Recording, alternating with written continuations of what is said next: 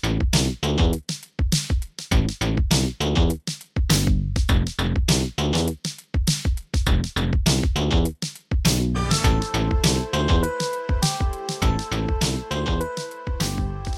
and welcome to Living in the Past. This is another episode of our 1993 season. We're talking about June 1993, summer blockbuster time. And that is my co-host Ben.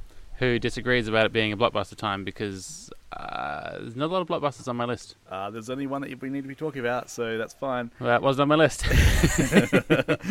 But before we get into all that 90s jazz, let's talk about what we're listening to and watching now. It's called Living in the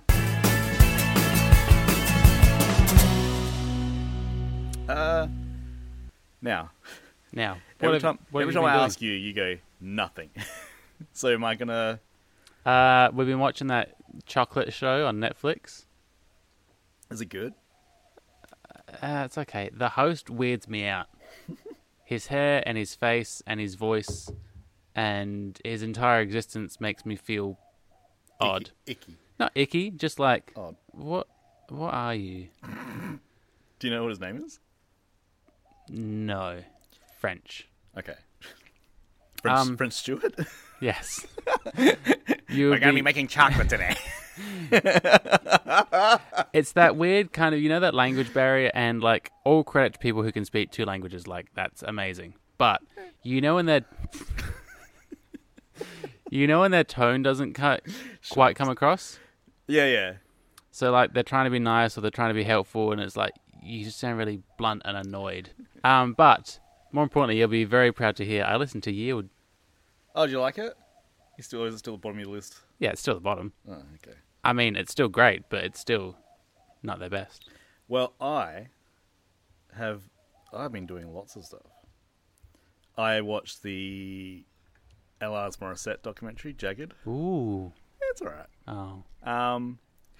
Is it recent? Yeah, it's this year. Oh. They just, so HBO Showcase has done like a bunch of these ones. They did one about Kenny G, one about Alanis Morissette, and a couple others. I think the Woodstock one might have been one of them too. Oh, yeah.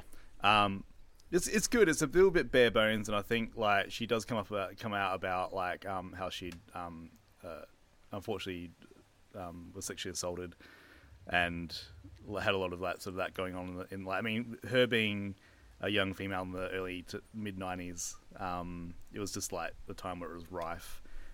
Your boy from Foo Fighters, Taylor, does not come off well in the documentary.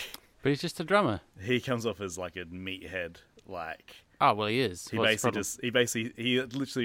says, and this is not even archival footage. He says, "We were four guys with Alanis Morissette, and she was talking about feminism and stuff like in her lyrics, but us four was just like trying to like get as laid as possible with like with her fans. Or anyone? No, with her fans, right?" So, and you even see them like before a show, like signing autographs and basically just like, and they're like, these girls like look pretty young. So I think she actually says like, I felt uncomfortable because here I am talking about women's rights, women's issues and all that stuff. And I've got like but the reality of the tour was these crazy parties where I wasn't there, but they were like, lots of groupies and stuff like that. It's weird. You don't often think of a backing band as having any sort of pull. I think with in the 90s, like if you look at like a lot of those backing bands, the singer, they're all really hot looking people. So I I've suppose never looked at them. They're a backing band. Who's looking at them? And she did say like it's my name on the bill sort of thing. So it's like. Yeah, I don't know, it was alright. It didn't break a lot. I thought it was going to be a bit more into like actually writing the songs for Jagged Little Pill, but like they focus on a couple of them. Was there ever any notion of like being called Alanis and the Pills or anything like that? No, it's just always Alanis Morissette. Just Alanis Morissette, yeah. Huh. But yeah, no, it's not too bad. I have also been.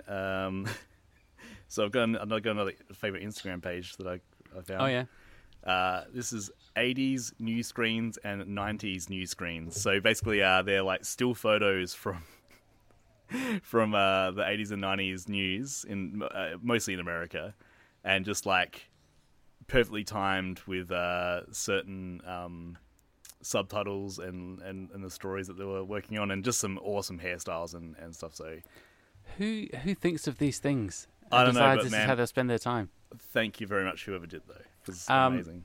I, on the topic of favorite Instagrams, found one recently as well. I rewatched some of this when I was recently in hospital, and found the Instagram through it. It's called No Context James Acaster, which, as you can imagine, is absolute gold. All right, I'm gonna be subscribed to that right now. Yes, it's based. So, I mean, it's self-explanatory, but it's just pictures of him. A line he says that, out of the context of his joke, doesn't make any sense. For example, "I'm so lonely, God, I'm so lonely," and it's just him in front of a microphone. But I think that one does make sense, because if you know James Acaster, you imagine him to be lonely. Yeah, I think so too. There's a guy that I saw. I think I saw him in the news recently. Apparently, he was ripping off some stuff of James Acaster. Joe Lycett. Yeah, He put James Acaster's face on his poster, thinking it would sell more tickets. And then, I don't know how much of this is a joke and how much is real, but apparently it did sell more tickets. because And they thought it was James Acaster. Yeah, obviously. Yeah. And James Acaster may or may not have been annoyed, and then they changed it, and he had to apologise. Wow. I don't know how much of this is a joke that they're in on together, but either way, James Acaster is the superior comedian of the two. Yes. I also been reading the book 100 Things the Simpsons fans should know and do before they die. Getting in some research before our Simpsons episode by Ali Gertz and Julia Prescott. They also have a podcast. I think it's called Round Springfield. How much of it did you already know? There was a couple of surprises, and also because I've listened to their podcast a bit, like it is, they're preaching to the choir. Like I know a lot of deep cuts of Simpsons. So, but like it's a decent sort of overview for it's a bit more in depth than what the average book would share. So I would say give it a go. All right, let's get back into the 90s and we'll do the events. All right, so I've got a couple of things to go into. So let's do the quiz first. Yeah. All right, so it is the 66th National American Spelling Bee. Oh, no. The word is kamikaze. Kamikaze.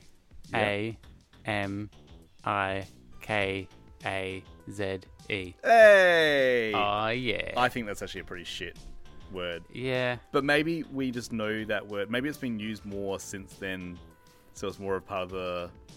It's more part of the lexicon now. I think so. I think once you see that word, it kind of sticks with you. Yeah. What famous singer changed their name to a symbol? The artist formerly known as Prince. Yes. Fuck yeah. Don't know what the symbol's called. Like it's just like a. I'm assuming it's a cock of some sort. Like it's got to be something. Isn't it his weird version of like the male-female sex symbols? Yeah. Okay. Like he's Just both princified of it. them. Yeah, princified. Yeah. And Kim Campbell became the first female prime minister of which country? Kim Campbell. Yes, I'm not going to give you a B or C, because firstly, there's only a few countries that have prime ministers. Yeah. I'm trying to get a clue from that name. So it's a white country. Yes. Let's go with Canada. Yes. Fuck yeah. Shortest serving prime minister ever, 132 days.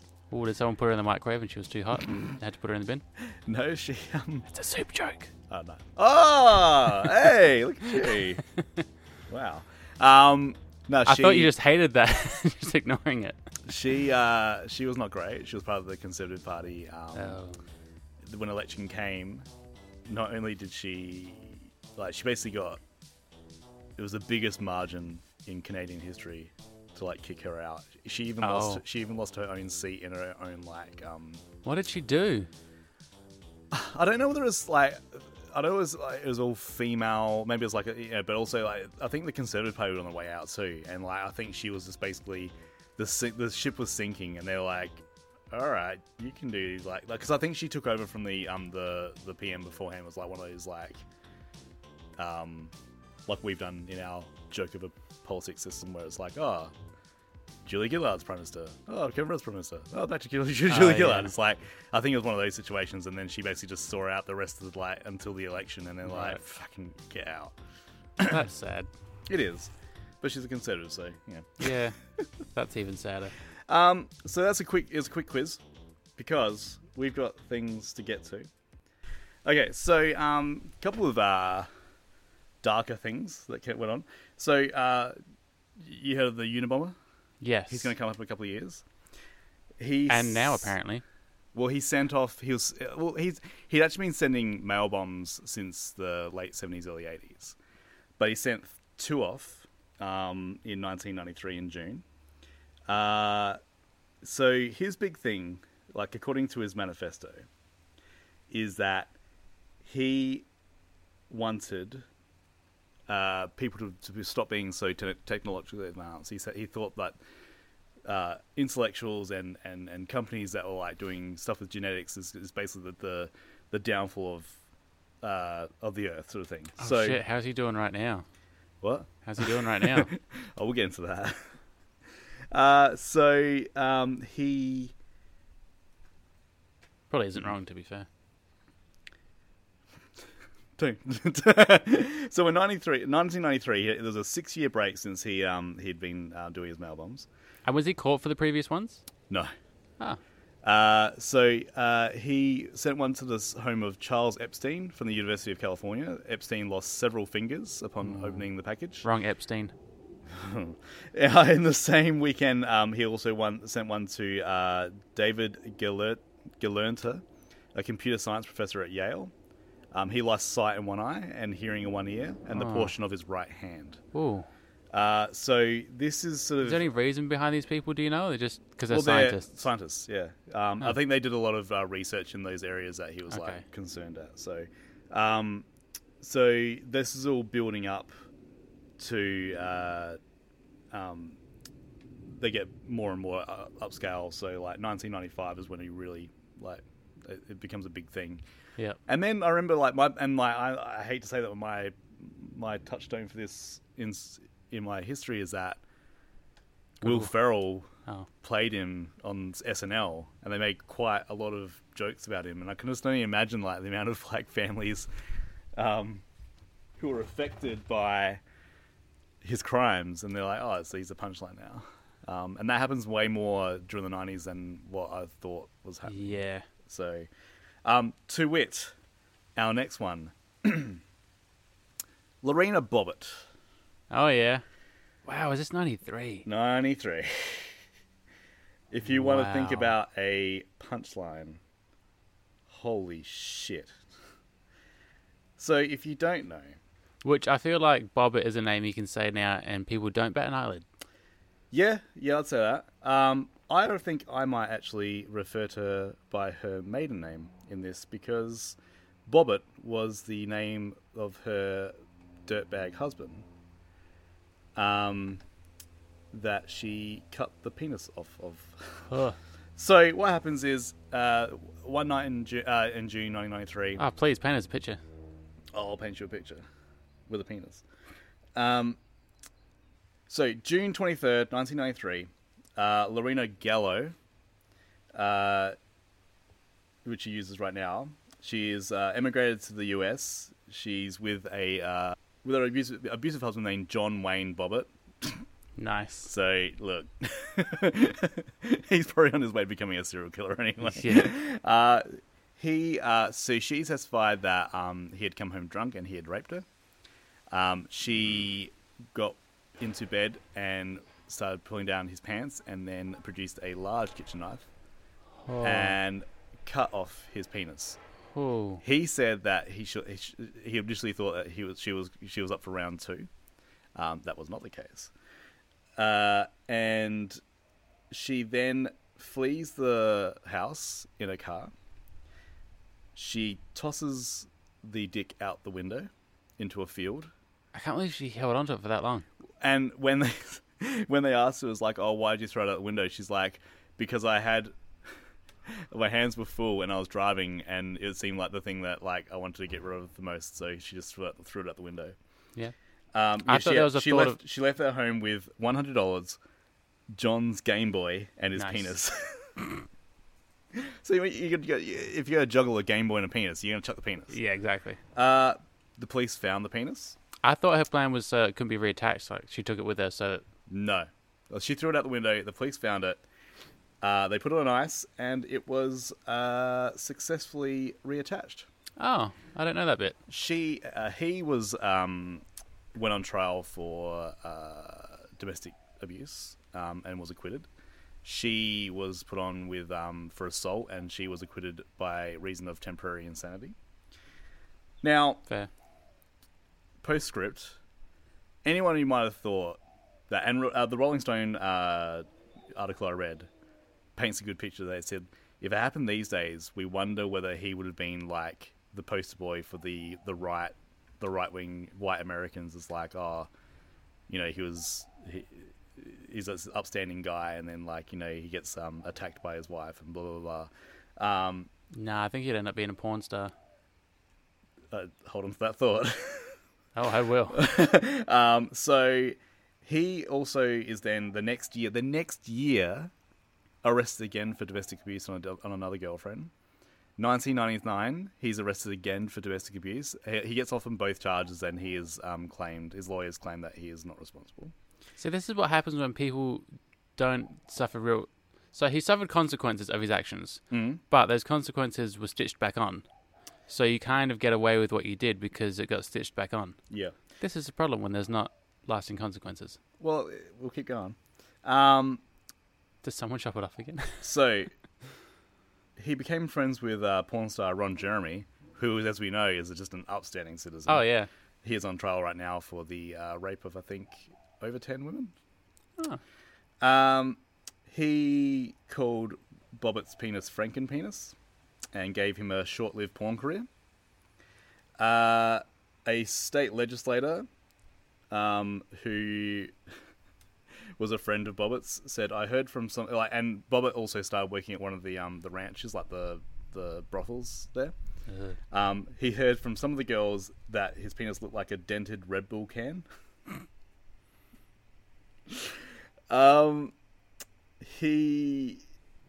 Since 2014, he's lived on disability after breaking his neck in a car accident. Ooh.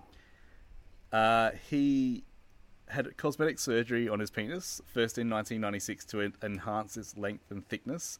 In 2016, he had it reduced, and in a Vanity Fair article, he said, "I should have left it alone." Wow. Lorena is not a perfect angel herself. There was a charge where apparently she attacked her mother, but it was thrown out in court.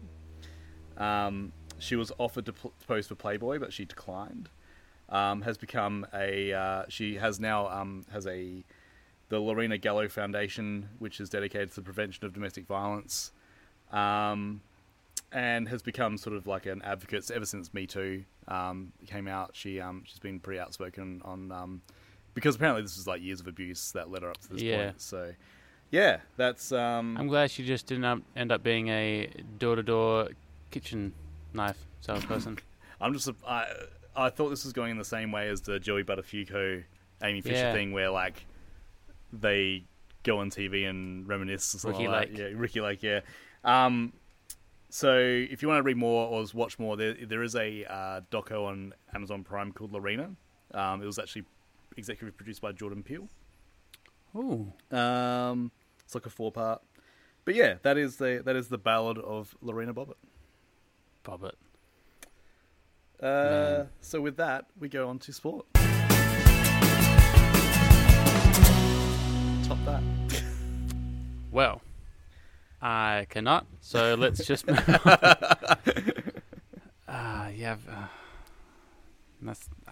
A heads up would have been good. I don't really have a lot. I've got a lot, but I don't have anything exciting. We had the Women's Euro competition. Okay. Of what? Anything? Soccer, football, Okay. Euros, the Euros, Yeah. the Women's Euros. So Euro again. Euro.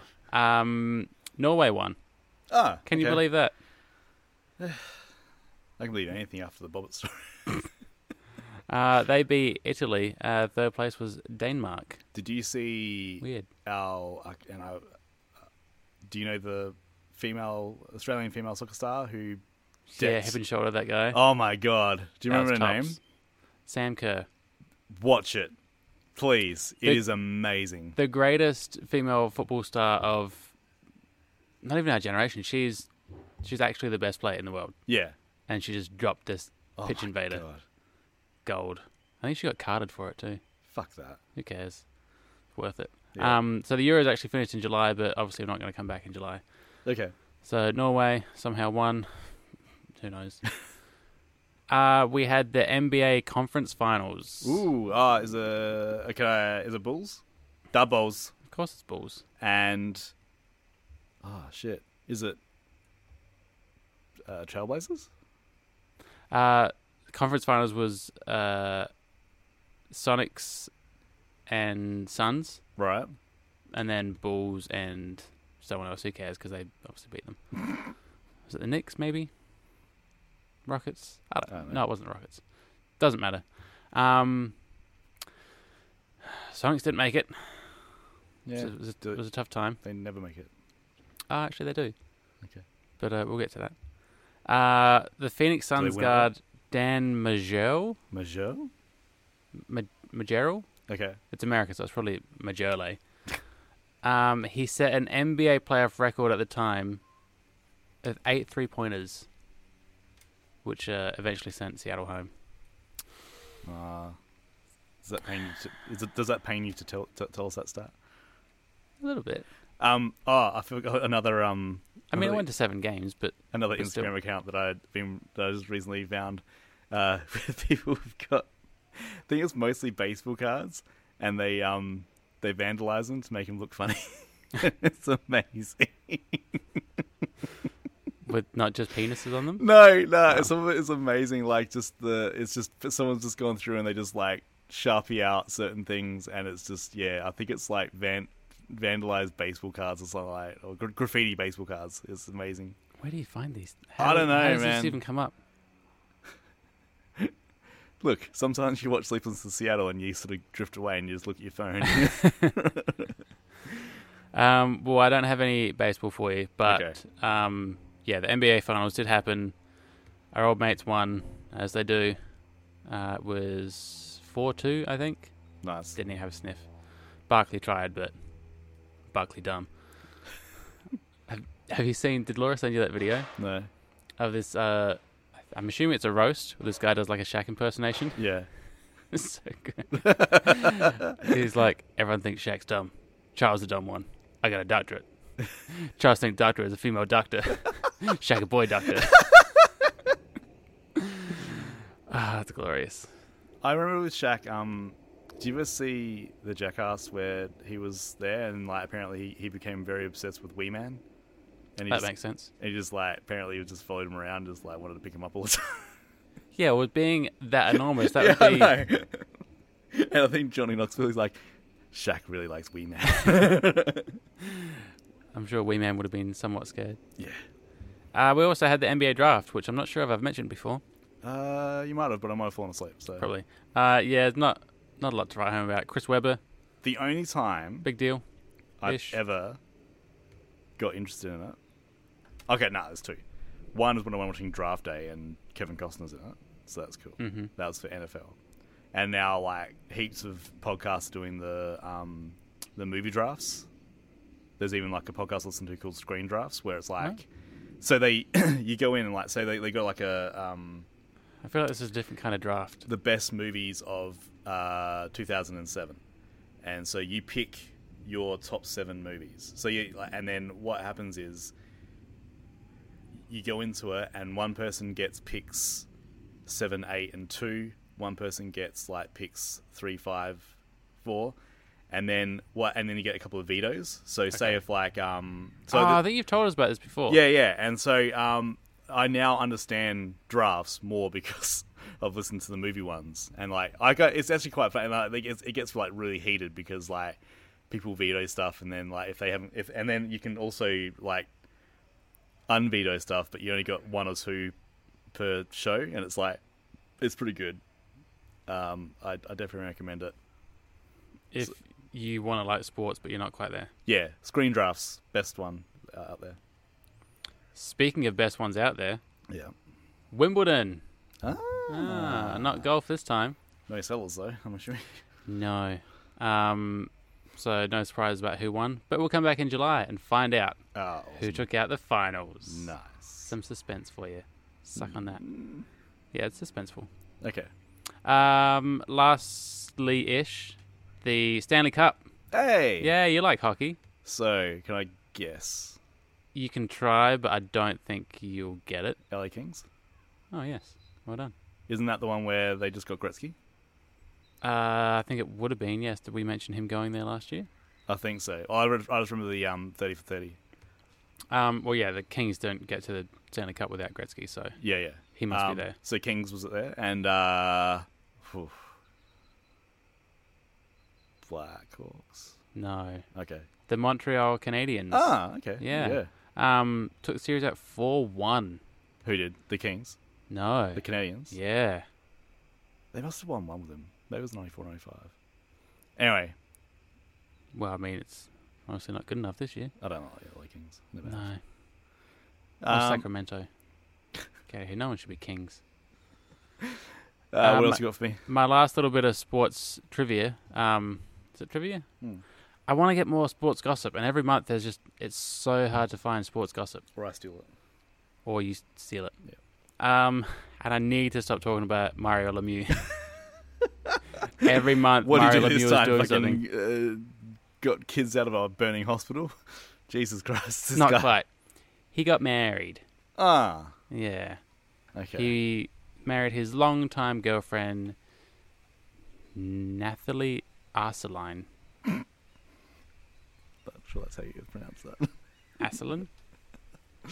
All right. So Arsaline. join us next week for the Mario Lemieux Minute. Mario Lemieux. That's why every time we bring him up now, I'm going to fucking do that. All right. Let's go on to movies.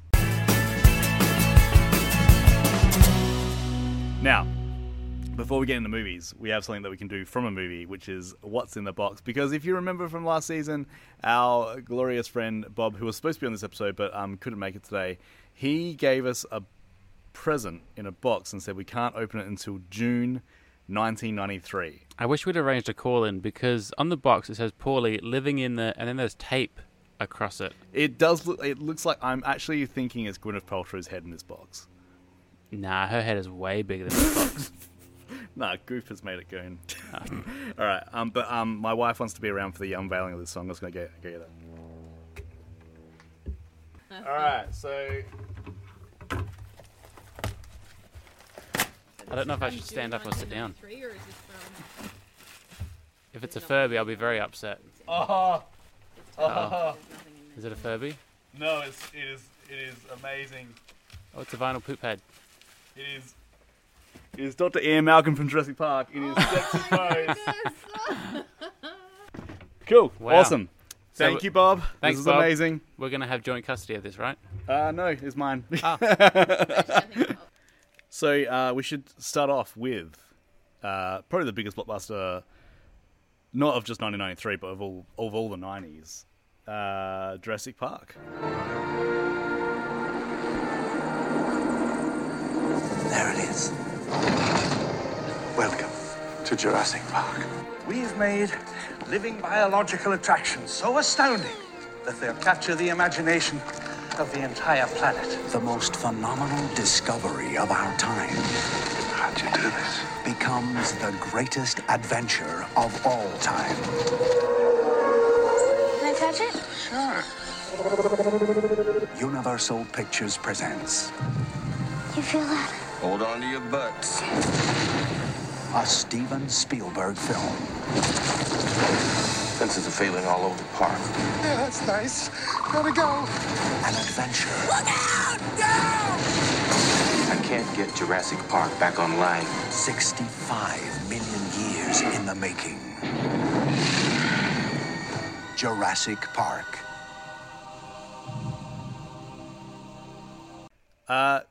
Do you like Jurassic Park?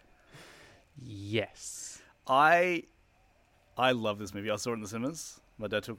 I've tried to tell my kids, and trying to not do it in that sort of old boomer type of way. I was like, oh, when I was a kid, we went and saw it in the cinemas, but Because it's not it was that long ago. But also, it was so significant though. Like this is such a huge thing. Like we had dinosaurs that looked amazing. And still do. And still do. I watched this yesterday, a fucking perfect Saturday afternoon movie. What movie isn't Perfect Saturday Afternoon to you? True. I think watching it,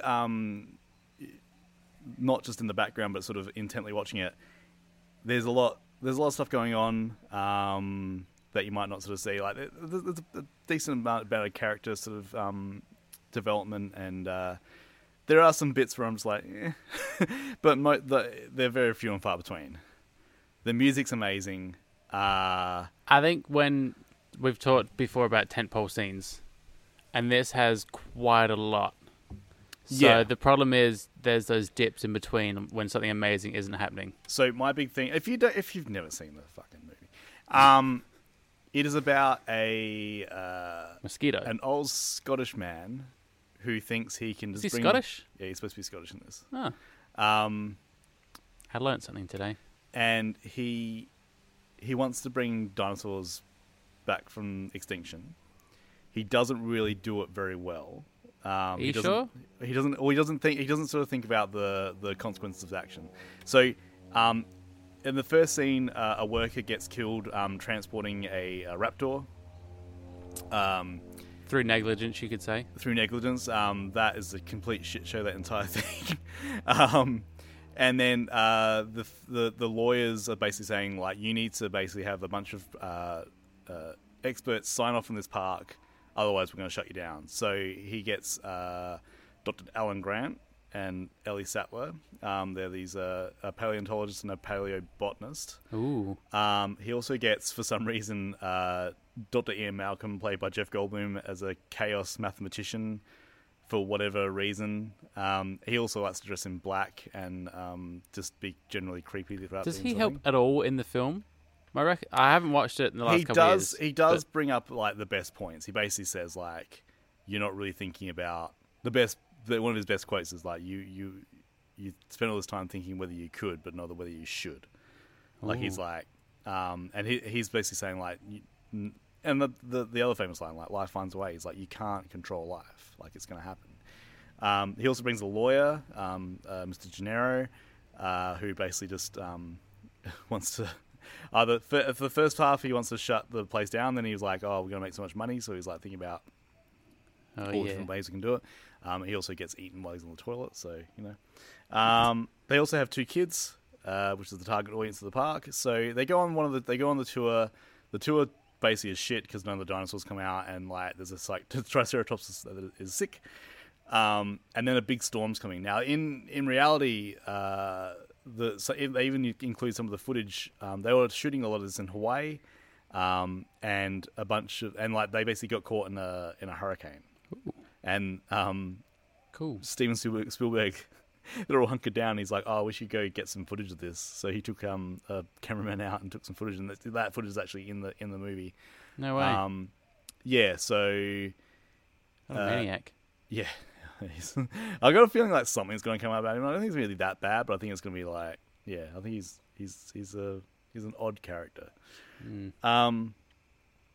So yeah, and then like things happen. There's a storm in the movie, and everything gets knocked out. You've got Wayne Knight, Newman from Seinfeld in the background trying to steal the DNA to give to a rival company. I reckon that should have been explored a little bit better. I've always loved that portion of it. Like, yeah, and it's there's more in the book about that one as well. But yeah, based on a book by Michael Crichton, and just probably one of my favorite movies of all time. Still to this day. Still, I'm a little bit sad I haven't watched it recently. It's one of those films you don't feel like you need to, because it's that ingrained in you as a child, and the Hungry Jack's toys are that ingrained in you as a child. man, That I'll be doing some TV spots on Oh, yeah. Instagram for this one. those are good times. Me and my wife did bring up the fact that when the T-Rex comes through the gate or through the fence after it's eaten the goat, they then if you remember, like, the T-Rex comes out, terrorizes like one of the cars, basically everything's bedlam, and then Dr. Grant and Lex, they go over the fence, and there's this huge chasm. Yeah. But it kind of looks like the same spot that the T-Rex came out from. So a lot of people have said, like, how did the T-Rex get out? So I googled this during watching it.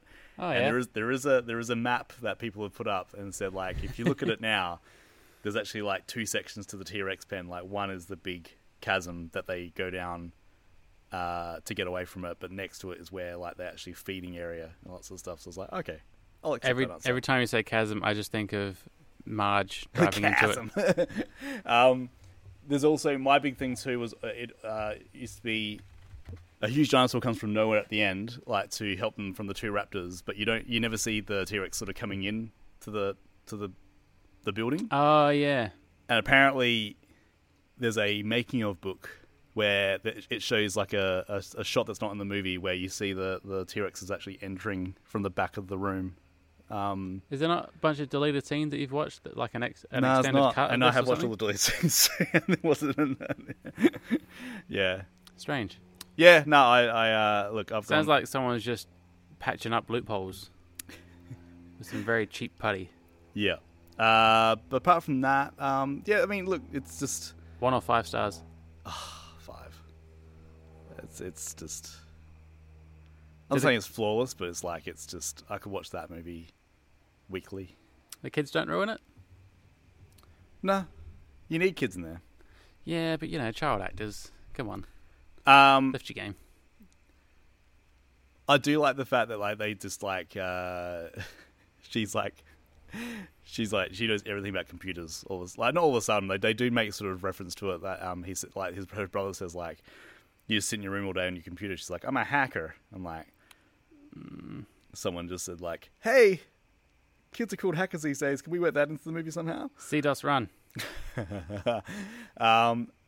But like that, my favorite scene in the entire movie is the kitchen scene with the two raptors and the two kids, and it's that scene, the music in that scene, everything about it is amazing. So The effects of this movie, I still can't get over how good it still looks. yeah, There was a thing randomly popped up for me yesterday. Someone had, like, redone it, like a new CGI version of it now. yeah.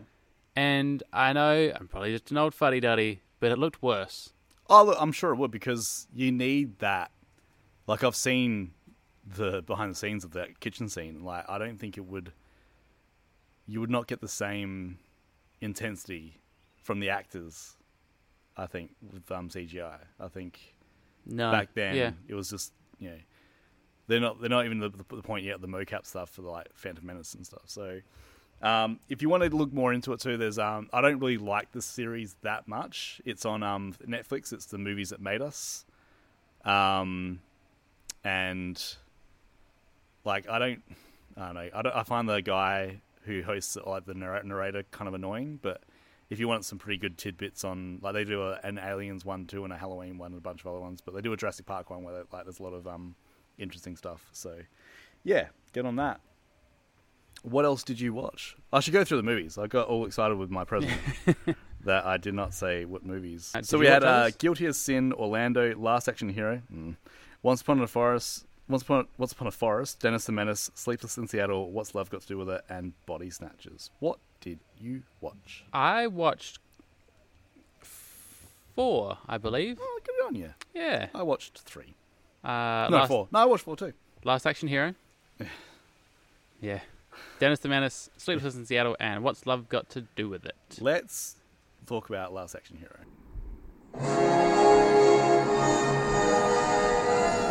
A great classic comes to the screen. Take thy hand, fair prince. Who said I'm fair? To be or not to be? Not to be. Columbia Pictures is proud to present the screen's greatest action hero, Jack Slater. Don't even think it, Slater, you hear me? This is the Lieutenant Governor. Slater, here's what I... The governor gets here, call me. And Danny Madigan is his biggest fan. Jack Slater 4. But tonight, a magic ticket It's a passport to another world. will get Danny closer to the action than anyone ever dreamed. Holy cow! I'm in the movie! Who the hell are you? Oh, show me. I'm Danny Madigan. I'm a kid. And you're going with him. What the fuck is that film? I messaged you, and I was only about a quarter way through it. I'm like, I remember hating this film. This is not too bad. And I then- remember loving this film and then being very confused. And then I'm like, I don't know. I hate it. It's cool. Yeah. So if you don't know, how do we explain this? It's a film within a film. It's kind of like a parody film of actions things, but it's not funny enough to be a straight parody. It explains itself too often as well. And it goes for way too long. Yeah. It's like over 2 hours, and it's like, we get it. So Arnold Schwarzenegger plays Jack Slater. Yes. Yeah.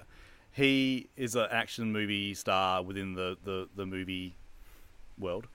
And then there's this annoying kid. So annoying. Hated this kid. I'm sorry, dude, but you're fucking... Just everything about you just irked me. You're But at the just same time, annoying. like, I think he did that role perfectly. I think that's exactly what he was supposed to be and do. It was just terrible. Yeah, he's in My Girl too, I think, as well. Yeah. And Prehistoric... Some dinosaur film. Yeah, that kid was annoying. So he gets this magic ticket my ass, McMahon.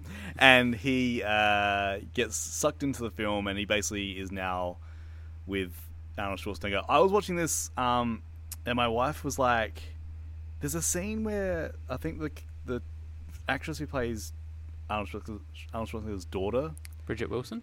she's screaming a lot in this movie," and it was Yeah. just like, and she's like, "I can't do it," and she actually went. She's like, "I'll go to another room," because like, When she's getting fake beaten up, or Yeah. she's getting beaten up and she's screaming and screaming, and then she's like, turns out she's just faking Yeah, killing time before she beats them up. but it's just like, I don't know.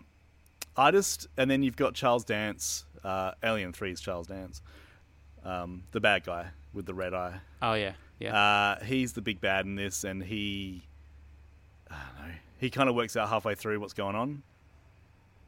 But Which is odd because you've got this kid explaining it to everyone, and no one believes him, as they shouldn't. And then the main villain of the film is like, "Oh, he's telling the truth. I'm He going play- all in on this." he plays a villain insanely well, and like I could have watched more Charles Dance, but like I don't know, this movie like it's too long, it's too it just doesn't like the start of it when they like he was like imagining him as Hamlet. That's pretty funny. Like he's in Do you class. think that inspired the new Romeo and Juliet? I just like that whole thing was pretty cool, but Know what else was great? but The Lethal Weapon saxophone. yeah. Yeah. They did like the thing is like you got a movie like Loaded Weapon, which is like it's all out parody, and we both just discussed like you weren't a big fan of it, and I was like No. not as big a fan as I thought it would be. This like you can't do a film like this, I think, and be I don't know lean into the they sort of shot their wad a bit too early. Like the start of it's like really cool, but then they couldn't sustain it for the rest of the movie. Like, Yeah. it's just, I think the movie is the wrong way around, maybe. yeah. Like Yes. you had all the good, weird, fun stuff at the start, and then the end it all got a bit real and dragged out, and like just finish it. I would have like, and look, I don't.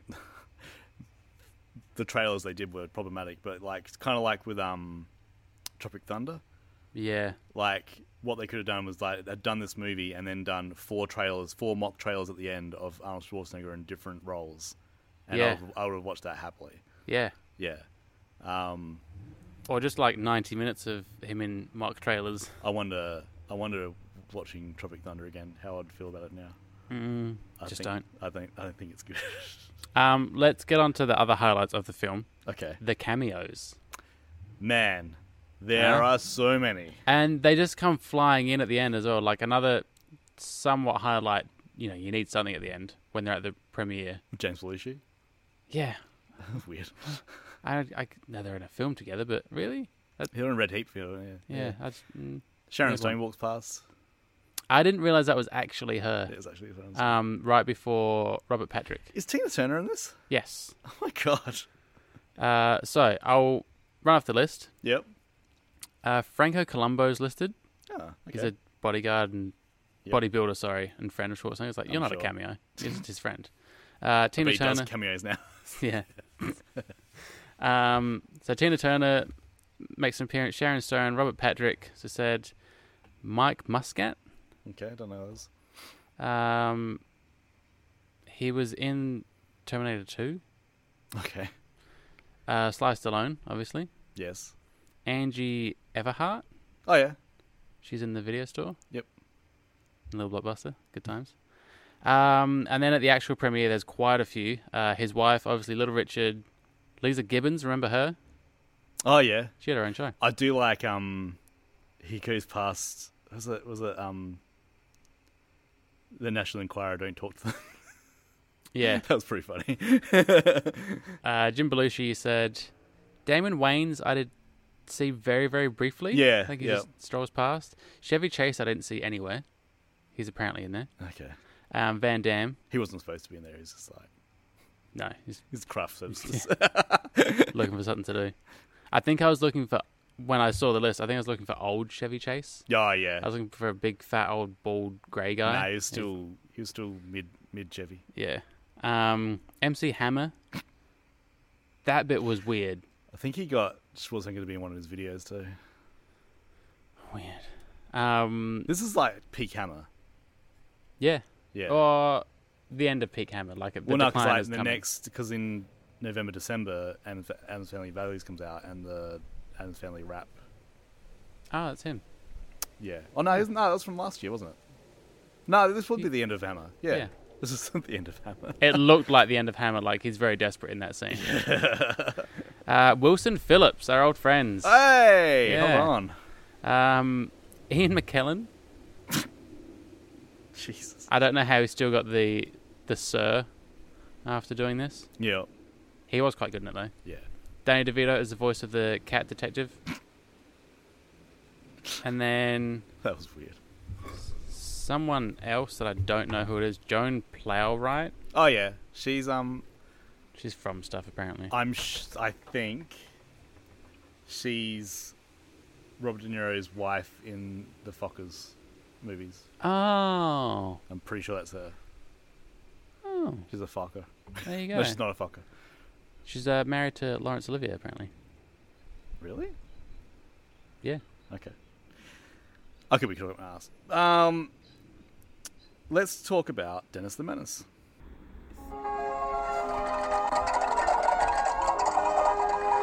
In this neighborhood, This is an emergency. he's out of school for the summer. Where people cherish peace and quiet, Won't get a moment of peace. there lives a kid named Dennis.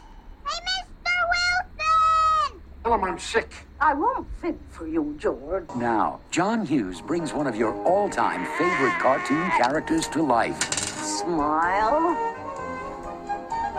for a whole new generation to discover. Don't embarrass me.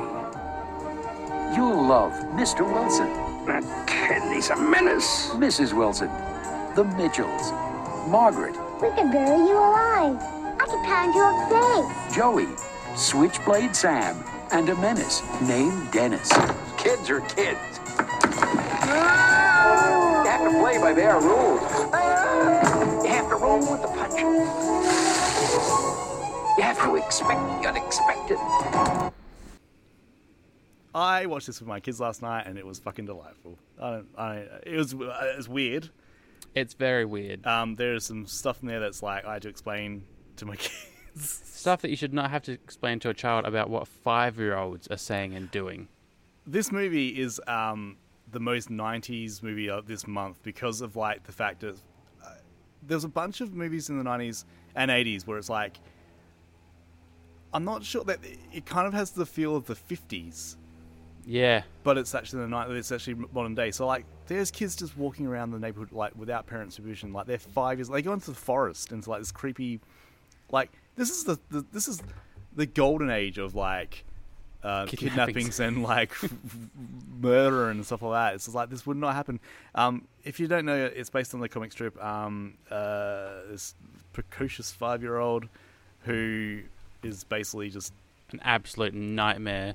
Never learns a lesson. Never learns a lesson. Christopher Lloyd comes in and he's the just the worst, dirtiest bad guy robber you've ever seen. But still, like, I mean, he's walking around the neighborhood and there's a child in the backyard of his house just by himself, but like could easily just be like could either get out himself or like be picked out from someone. I don't know. It's just fucking weird. I was trying to tell my kids, I'm like, this is not how it was back in when I was young. Like, I wasn't allowed to walk around at 5 years old, like just go anywhere sort of thing, and like just into the neighbor's house. Which, by the way, 2 old people do not have a house that big. I don't care who you are and where you live. That house is too big. Yeah, that's bigger than the McAllister's house. It's pretty huge, and like the just tell the kid no. Like don't there's this huge ruse of like making it seem like you're sick and have like all your pill bottles out, and hearing him doing things around the room and just letting him carry on. Yeah, I don't know. Weird.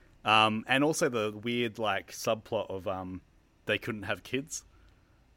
So so like so now we're 100 years old and we're gonna start babysitting the neighbor. And I was like, and he's like, it's almost like he kind of says like it wasn't my decision. I was like, it's like not my fault. My dick doesn't work, Martha.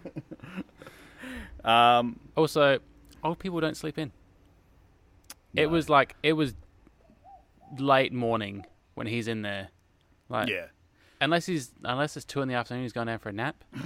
Old people are up at like 5 every day. I'm not 5. I know. Yeah, I don't know. I found the reason I found it delightful was like I found myself laughing. Legit laughing quite a few times from this movie. I don't know why. It was maybe. I don't think I laughed once. Really? I was either frustrated. I was frustrated throughout the fact that this kid could not learn a lesson. And then when he actually did try and be helpful and do something good, it still fell apart. Yeah. I don't know. I did enjoy Natasha Lyonne and Buzz from Home Alone. Oh, Buzz from Home Alone. Oh yeah. Because he rocks up in the new Home Alone. Yes, I saw the trailer. Haven't watched it yet, but yeah, it's always love and like, and I was just like, you couldn't land Natasha Lyonne, man. Like, look at you. No, he can't even read. He's like reading to the dentist in the tub. Also, everyone seems to be okay with like the amount of people who are just sitting near dentists, their 5-year-old child, while they're in the bathtub. That was a different time. The 50s, 60s, 70s. Who knows what time it was? Yeah. This is Batman time. I do want to touch on Sleepless in Seattle. If you've just tuned in, we're talking to Sleepless in Seattle. You called a radio station? Christmas Eve, he phones in one of those radio call-in shows. He tells them that his dad needs a new wife. And the shrinkette practically forces the guy onto the phone and says, "Tell me, what was so special about your wife?" Well, Dr. Marshall Fieldstone, I think. It was like magic. Sleepless in Seattle? That's what you called him on the show because he can't sleep. And now 2,000 women want his number. Dear Sleepless in Seattle, you're the most attractive man I ever laid ears on.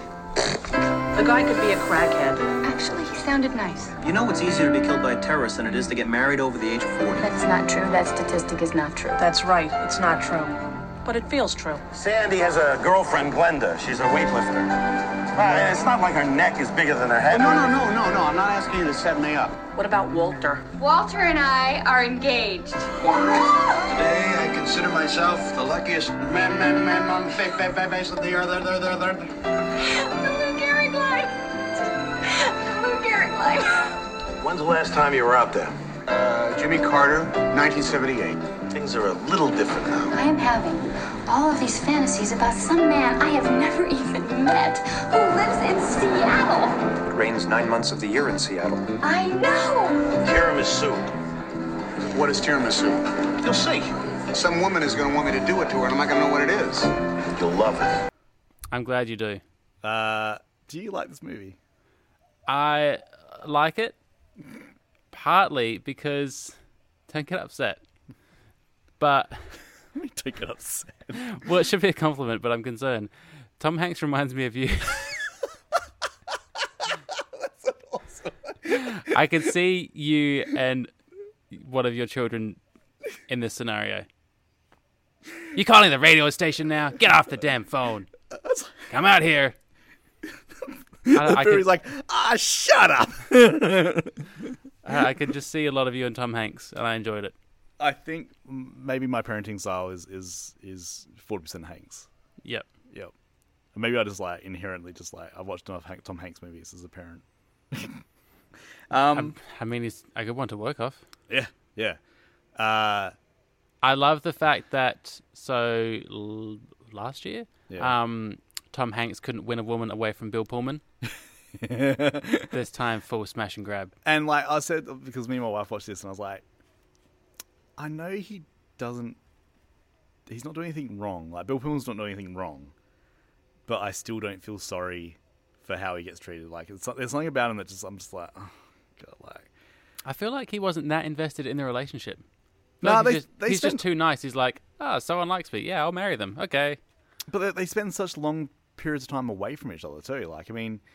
When he rocks up with her and when he actually proposes to her, I'm like, you haven't seen each other for and he hadn't met the family yet. For romantic comedies, it obviously is. I don't think it's problematic the way some of the movies get. I don't know. The young boy calls that girl a hoe. That's not very nice. Yeah, he probably heard Tom Hanks. I know, it's annoyingly sort of white middle class, when they talk about tiramisu. Yeah. I'm like, oh God. But then he has no idea what it is. You guys are fucking idiots. How good's all the Seattle scenery as well? Oh man, it's like watching a Frasier episode. Is it? Speaking of, oh yeah, David Hyde Pierce. Oh, also, Dennis the Menace. Did you see who directed that? David Hyde Pierce? No. Nick Castle. Do you know what Nick Castle did? Castle Rock? He was Michael Myers in Halloween. Weird. Yeah. So he started a film career. Yeah. So I was like, that's another connection there. Huh. So yeah, Sleeps in Seattle. I think it's really nice. I watch it every year. I watch it at least once a year. Are you annoyed that they have dinner at 10 o'clock and then he sends them straight to bed? Yeah. They just have dinner and then he yells at him to go to bed because it's 10 o'clock. This is your fault. Why are you feeding him at 10 o'clock? He's not a great dad. No, he's a great dad.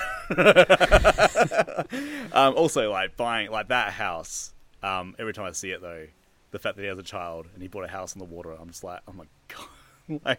I'm sure he ties him up when he's not home. Do you see who and his friend is from Field of Dreams? No, little girl. Oh yeah. Yeah. She's what's her name? Gabby Hoffman. Yeah, she's been in better stuff than this. She went she was in a lot of movies and then she took a big break and then I think she's just getting back into movies a bit more now. But yeah, she was in a lot of these 90s movies. Uncle Buck. Uncle Buck. That's where I know her face. Yeah, that's gonna be one for a watch along at some point. Ooh. So I didn't get to see What's Love Got to Do with it, so give us a quick rundown. It's nasty. It's Tina Turner and... I like to think it's very, very dramatized, but I'm not sure how dramatized it was. I don't think it was. I think it was pretty on the ball. I didn't know... So obviously it's based around Tina Turner's life, not Ike Turner's life. Yeah. He had like 4 or 5 wives before her. Yeah. The first one was like 14 or something. Yeah. It was gross. He's gross. He is a gross man. She's amazing. Angela Bassett. Oh, man. All I could see, though, sometimes was her character in Get Out. When she does that stare. Yeah. It kind of terrifies me. Yeah, I think it's... I want to watch it because I just didn't get around to it, but I've heard very good things. I've never seen the movie. I watched it when I was far too young, apparently. Because really? there's some scenes in there that you should not watch if you're not older than 12. I think I've seen the singing scenes, but I haven't seen anything else. But I know sort of casually, like, the life of Tina Turner was not great. So. No. And it's odd to see, knowing her now as like such a huge star. Yeah. I thought that her rise was a lot quicker and she became a huge star a lot quicker. But it was a very long, according to the film, very long, slow process, and she never really took off until much after the Ike years. Quite, not old, but like she was older than like most stars when she was doing like her big hits and lots of stuff. Like, yeah, the best and stuff. Yeah, like it all came along very, very late for her because she was tied down by some maniac who never really served the time that he should have. He went to jail for like 3 months at one point over drugs, and that was it. Yeah, good movie month. I'm actually, I know, I kind of know what I'm going to go for, but there could have been some contenders there for my favourite of the month. So, let's go on to TV.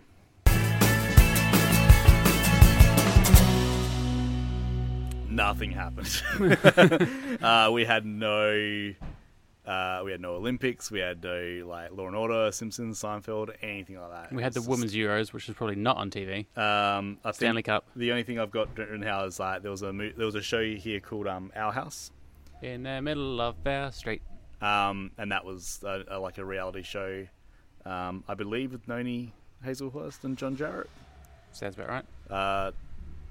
Soon to be in like what?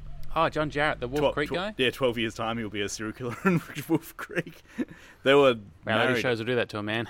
But yeah, that was the only thing I could find. There's like really nothing else. Yeah, sorry. Moving on. I probably watch TV a lot. Oh, definitely. Like, it wasn't even our summertime, so no, we would have still been in school. Was that summertime? No. God, I'm an idiot. Oh, well, I'm an idiot. TV related. So my kids are watching Simpsons. And yes. You forget. Still. Jeez. Well, it's a bottomless fucking pit. They're in season 9 now. And they're still going. And I see their attention waving. I'm like, oh. So this has been kind of like a background experiment for me. I'm like, because they quote Dr. Nick, they quote Nelson, they quote Troy McClure, and lots of stuff. So all the stuff in the earlier seasons. Right. Is that because they've heard it through their subconscious through you? Possibly. And then you've dipped off at season 9 and none of it has any familiarity to them. And I'm wondering whether like there's a point where like they're just going to go, I'm going to walk in and like, oh, how come you want to watch Simpsons? He's like, oh, it's not that good anymore. And I'm like, they're at season 12. You write a letter. And I'm like, it's a controlled experiment. Somewhat. So let's get on to music. All right. So, in the charts, fucking Informer still in Australia. Why not? And in Billboard chart we had Janet Jackson, That's the Way Love Goes. For the releases we had Mercury Rev, Slow Dive, Bratmobile, Tears for Fears, Last Action Hero soundtrack. I'll get to that in a sec. Ooh. RuPaul, Gloria Estefan, Manic Street Preachers, The Verve, Liz Phair, Collective Soul, The Flaming Lips, and Billy Idol, and Fugazi. So there was quite a bit there. You want to know something interesting about Fugazi? What? I still don't like them. I liked Sweet and Low That was a pretty decent song. It was a let's say it was a instrumental, but even then, I really like that. We had anything sort of stand out for you? Something definitely stood out for me. Okay, tell me. I don't know if I keep forgetting to look up if it was in something. Allison by Slowdive. Yeah. How good is that song? It's a good song. Yeah. Even Machine Gun wasn't too bad. The album definitely is a lot of filler, as far as I'm concerned. Slowdive's albums like that, though. They're very ambient. They all that shoegaze type of stuff. I was going to say, like, yeah, when it's their shoegazy stuff is amazing. Everything else that's not, yeah, nah, you've missed the mark. I'm not a fan. We had did anything sort of? I gave. I'm going to be honest. I gave Manic Street Preachers a real good go. I really wanted to like it, and I didn't dislike it, but I can't say that I anything beyond liked it. You can see where they're going, though. I think you can see where, like, this one, their punkier stuff sort of being left behind. It's now that sort of getting into that Design for Life and all that sort of stuff. And you know, it does sound a lot like what? It's Foo Fighters. Some of their songs are like, holy shit, this is obviously like they came first. Yeah, very, very, very similar. It's pretty funny. Also the Verve, I can see where they're going, like, in a few years with Bittersweet Symphony Yeah. sort of thing. Like, you can like they got that sort of Brit poppy sort of slow sound going. I really loved Liz Phair, Exit to Guyville. That album could be released at like this year, and it would sound fine. Like this, it's got that Courtney Barnett, type sort of thing to it. That's pretty. Just some of the songs in there I've been listening to most of the week.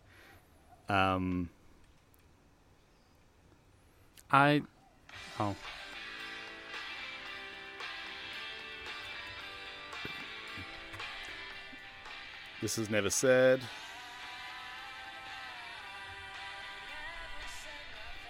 I know that song. Yeah, it's really good. Like I used to know her just from, she has a song called Supernova, which was quite a big hit here in Australia.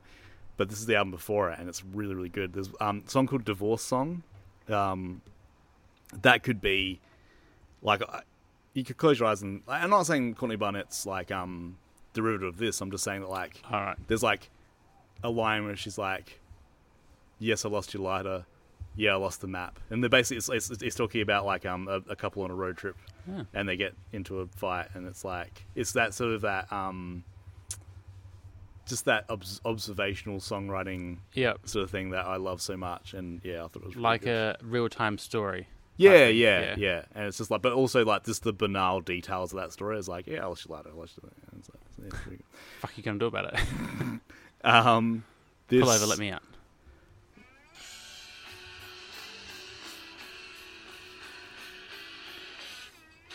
I'm amazed that this is 93. Yeah.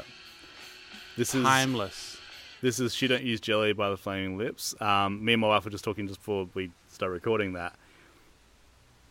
We love this song so much, and like she's had it on like a well-worn tape that she sort of listened to quite a lot. And I remember the film clip being quite iconic, and like it's just the first time you see the Flaming Lips, because the Flaming Lips they're quite a sight to see. Like they're quite they're a lot. And I'm not sure if I like them. I certainly like songs of theirs, but I'm not sure if I like them as a whole. They're one of those bands. I feel like they've got a handful of just incredible songs. Yeah. And then a lot of the other ones don't really fit, or the incredible songs don't fit in with everything else they're doing. Yes. Like when you get up to like some of their later releases too, like there's certainly big songs on there, but like I'm not sure. Then like the rest of the album, I find them a bit ambient too sometimes. Just which is nice. Who doesn't like ambient? Yeah, but like I was never too much into them, aside from I think Do You Realise and She Don't Use Jelly. I can't remember the other ones. But then I saw them Yeah. They're so good live. Really? They're so good. They're Yeah, so much fun. They're so ridiculous. I've heard it say it's quite a thing to see them. So. Yeah. Yeah. But it didn't turn me around enough to dive into them. I really also liked. I didn't like Mercury Rev at all. I don't know why. Just didn't. Really I was sort of grab expecting me. to, but Billy Idol was pretty shocking. Tears for Fears didn't have End of the World. Yeah. Everybody Rules the World. Everybody Rules the World. Yeah. We had another one as well. The Last Action Hero soundtrack, which I think I didn't actually put anything on. I just wanted to make a sort of a. It had a lot of. Did you listen to in the movie? Did you hear some of the AC/DC's in there? Yeah. Alice in Chains is in there. Aerosmith. Alice in Chains has got 3 songs in there, I'm pretty sure. You also got Def Leppard, Guns N' Roses, Pantera. Like, it was... I remember, not so much these days, but like... I mean, not so much back in the day, but like these days when I brought it up, when I was doing radio and stuff, like... They're like, oh yeah, the soundtrack to it is awesome. I'm like, oh, well... Yeah. I mean... comparatively. Yeah. But like, yeah, I think that was big like that. Because I think this is the age too of like using the soundtrack as another avenue to sell your film. Like, you know, Judgment Night's got like that whole thing of the hip hop and rock, lots of stuff that comes out later this year. Yeah, it does. And it's actually, I think I'm gonna be watching that this week.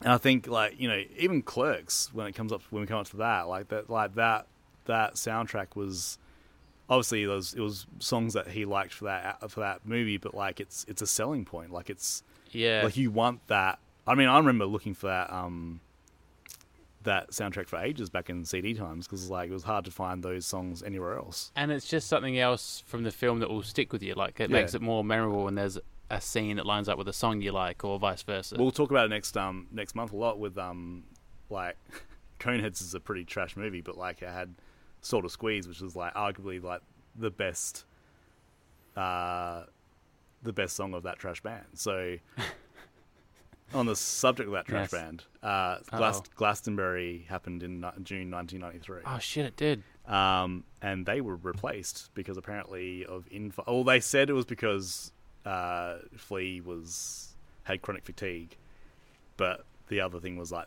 masturbating too much. The other thing was apparently that was like during the Frusciante exit and drugs and lots of stuff and a lot of infighting with the band and stuff. So. We should be way past Frusciante exit. I think that affected it. Oh, okay, yeah, just snowballed. Yeah, as it would. Having the greatest guitarist of all time leave you. Well, did you listen to RuPaul? I listened to that one song. It's not as good when you're not watching Drag Race. I'm not a Drag Race fan, so like it'll come. Like what? Maybe it won't. She's a bit of a fracker now. I don't even know what that means. She's got land like in rural America that she like sells off to oil companies or some bullshit. I don't know. It's weird. Yeah, I don't know. Like I've tried getting on that bandwagon. I don't know. Let me bring in some somewhat sour music news. Okay. Before, hopefully, we've still got somewhere good to go after this. Kurt Cobain was arrested for allegedly assaulting his wife. Yeah. She made a statement. She didn't press any charges. She said, he's not violent, he's not a wife beater, we're the most compatible people on earth. It started because we were playing loud music in our garage and we live in a quiet neighborhood. All of a sudden, there were sirens and like 6 cops in the house. They were just like wrestling and like having fun apparently, and the neighbors called the cops on them and took him away. Yeah, I think there's more to that. Possibly, but I mean, and also they've also just had their daughter, wasn't that? Or they were just about to have the daughter. Yeah, so maybe you shouldn't be doing such. Anyway, they weren't great parents. Or the most compatible people on earth, you could argue. Oh, so yeah, she's alive. Our daughter was going to be 1 in a month. We're just boring little kids in a punk rock band, she said. Oh, God, stuff that she says just, like, it irks me so much. And, like, I'm not a Courtney hater, like, from people just, like, some people just hate her for the fact that, like, like kind of like a Yoko effect. Yeah. By the way, have you watched Get Back yet? Not yet. So she's there the entire time, but she doesn't seem to be interfering or anything. Like, she doesn't seem like her and Linda are talking quite a lot when Linda McCartney's there. Like, everyone blames Yoko for like a lot of this stuff, but like, I don't know. They would blame her because Paul would have changed, and when a human changes, you look for the reason why they changed. Yeah, but I'm just like, I don't know whether like, yeah, it's just that running joke of like, if a band member gets a girlfriend and then like things change, like, oh, she's a Yoko. It's like, I don't know whether like, yeah, like I have to admit, like, I mean, I think I've uttered the words a few times over my band playing career, and it's usually misplaced, like not aggression, but like, you know, shit's just not happening with the band, so you gotta blame some out. It can't be us. Yeah, it's gotta be outside thing. So, yeah, I don't know, fucking Yokos. Wait, no, the opposite. Men are the problem. So some tops. Yeah. Look, I'm going to have to go Liz Phair. Exit Garville is my favourite release. It was nearly Manic Street Preachers, but like, again, like it was a bit, it just wasn't different enough from last time. And there was no Motorcycle Emptiness. No, if there's no Motorcycle Emptiness, then we're just regular emptiness. I would love mine to have been Manic Street Preachers. And it shouldn't necessarily be Slow Dive, because they had 2.5 songs that I loved, but I could listen to them on repeat for quite a long time. So it's Slow Dive Souvlaki. Nice. My film has to be Jurassic Park. It can't not be. Like, Sleepless in Seattle would be right up there too, because I find that very cozy. I don't know. Look, this is tough because I didn't watch Jurassic Park recently. So it seems silly not to say it's Jurassic Park. I was happy that I was hoping there was like another thing that was going to surprise me enough to pip it, and it could be like, you know, towards the end of the year, like in my top 5 list, it's probably going to enter in at some point. But I was hoping there was like, just for this month, I was like, oh no, this one was pretty good, but I couldn't find. Are you remembering though that Harold was allergic to every kind of bee?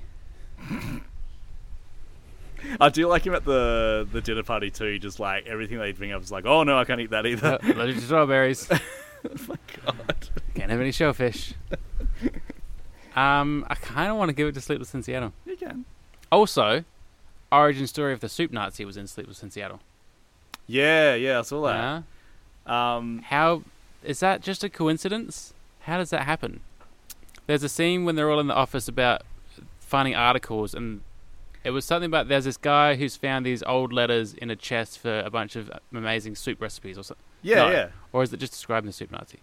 I think they describe the Soup Nazi. Yeah. There's a guy in New York that's like making this incredible soup. But that would have been written around about the same time as like, because like they would have shot this in '92. So when's the Soup Nazi episode? Hang on a second. I do find like a lot of their conversations, and you have to sort of, you have to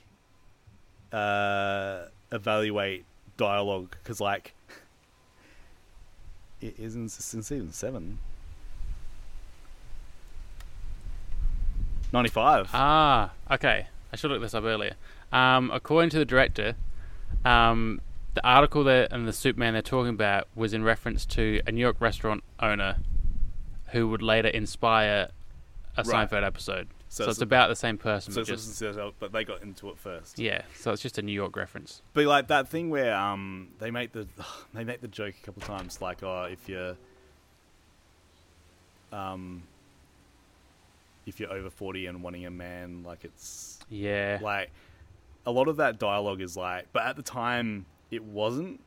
But watching it now, which I suppose, like, you know, it depends on your definition of what movies are. Should they be timeless and be able to like watch at any point in history, or like are they like captured in time and just like, oh well, that's what the attitude was at that time. I do appreciate that we get a lot more of a women's perspective in Sleepless in Seattle. Yeah, and Rosie O'Donnell's amazing too. I can't believe it took that long for you to bring up Rosie O'Donnell. I'll go Jurassic Park. Oh, really? Yeah, why not? No Nah, point bees. going. I'm giving it to bees. And yeah, Sleepless Seattle? Yep. All right, cool. Bees. Cool. So That's that. nice. If you want to get in touch with us, If you want to send us presents like Bob did. yeah, he's now #1 guest ever. It's gonna put some on the side of the table. Don't forget Sailor of the Century. Oh, true. I also want to say hello to Paul. Thanks for listening. Not you. Which I keep forgetting my friend Paul. Like, every now and then he'll message me like, I can't believe you hate Rearview Mirror. I was like, I don't hate it. I just didn't realise that you were going to listen. So I ragged on it. Hey, Paul. I agree Paul. with you. Maybe be my friend instead. It's just a bit dull, you know? Anyway. Two Pauls in a pod. Do you want to start a podcast, Paul? No, he doesn't. Two Pauls in a pod. He's busy.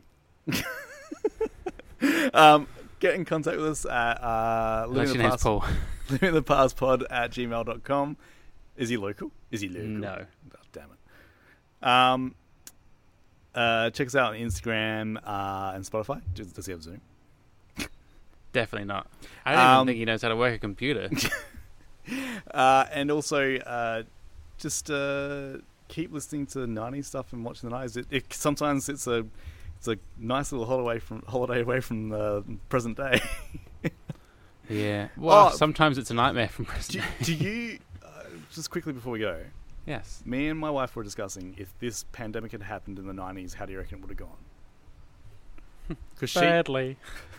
She thinks, well, my thing is that I think people were more trusting of medical advice and government back in the 90s, so I reckon we wouldn't have had so much anti-vaxxing and misinformation.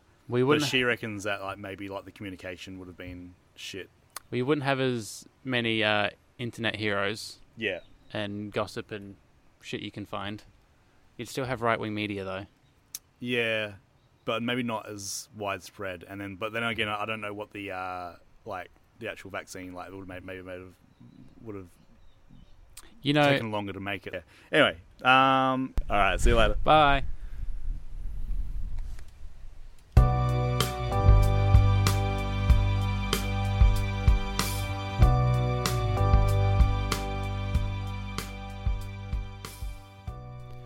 Thank you once again for listening to Living in the Past.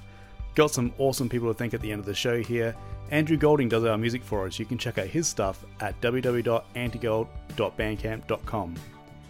Rebecca Sheedy, she does our artwork. You can check out her stuff on Instagram at mildscribbling. Send us an email at livingthepastpod@gmail.com or follow us on Instagram. You can check out letterboxd.com following PD Lumsden and check out the movies that we've been talking about this season. You can check out the music we've been talking about on the podcast by going to Spotify and searching Living in the Past podcast and then the month that you want to check out. Want to help us grow the show? Leave us a 5-star review on Apple Podcasts. Or tell your neighbour, tell your friend, tell your mother. It all helps. And until next time, as we always say, sit back, look back, and relax. Thanks.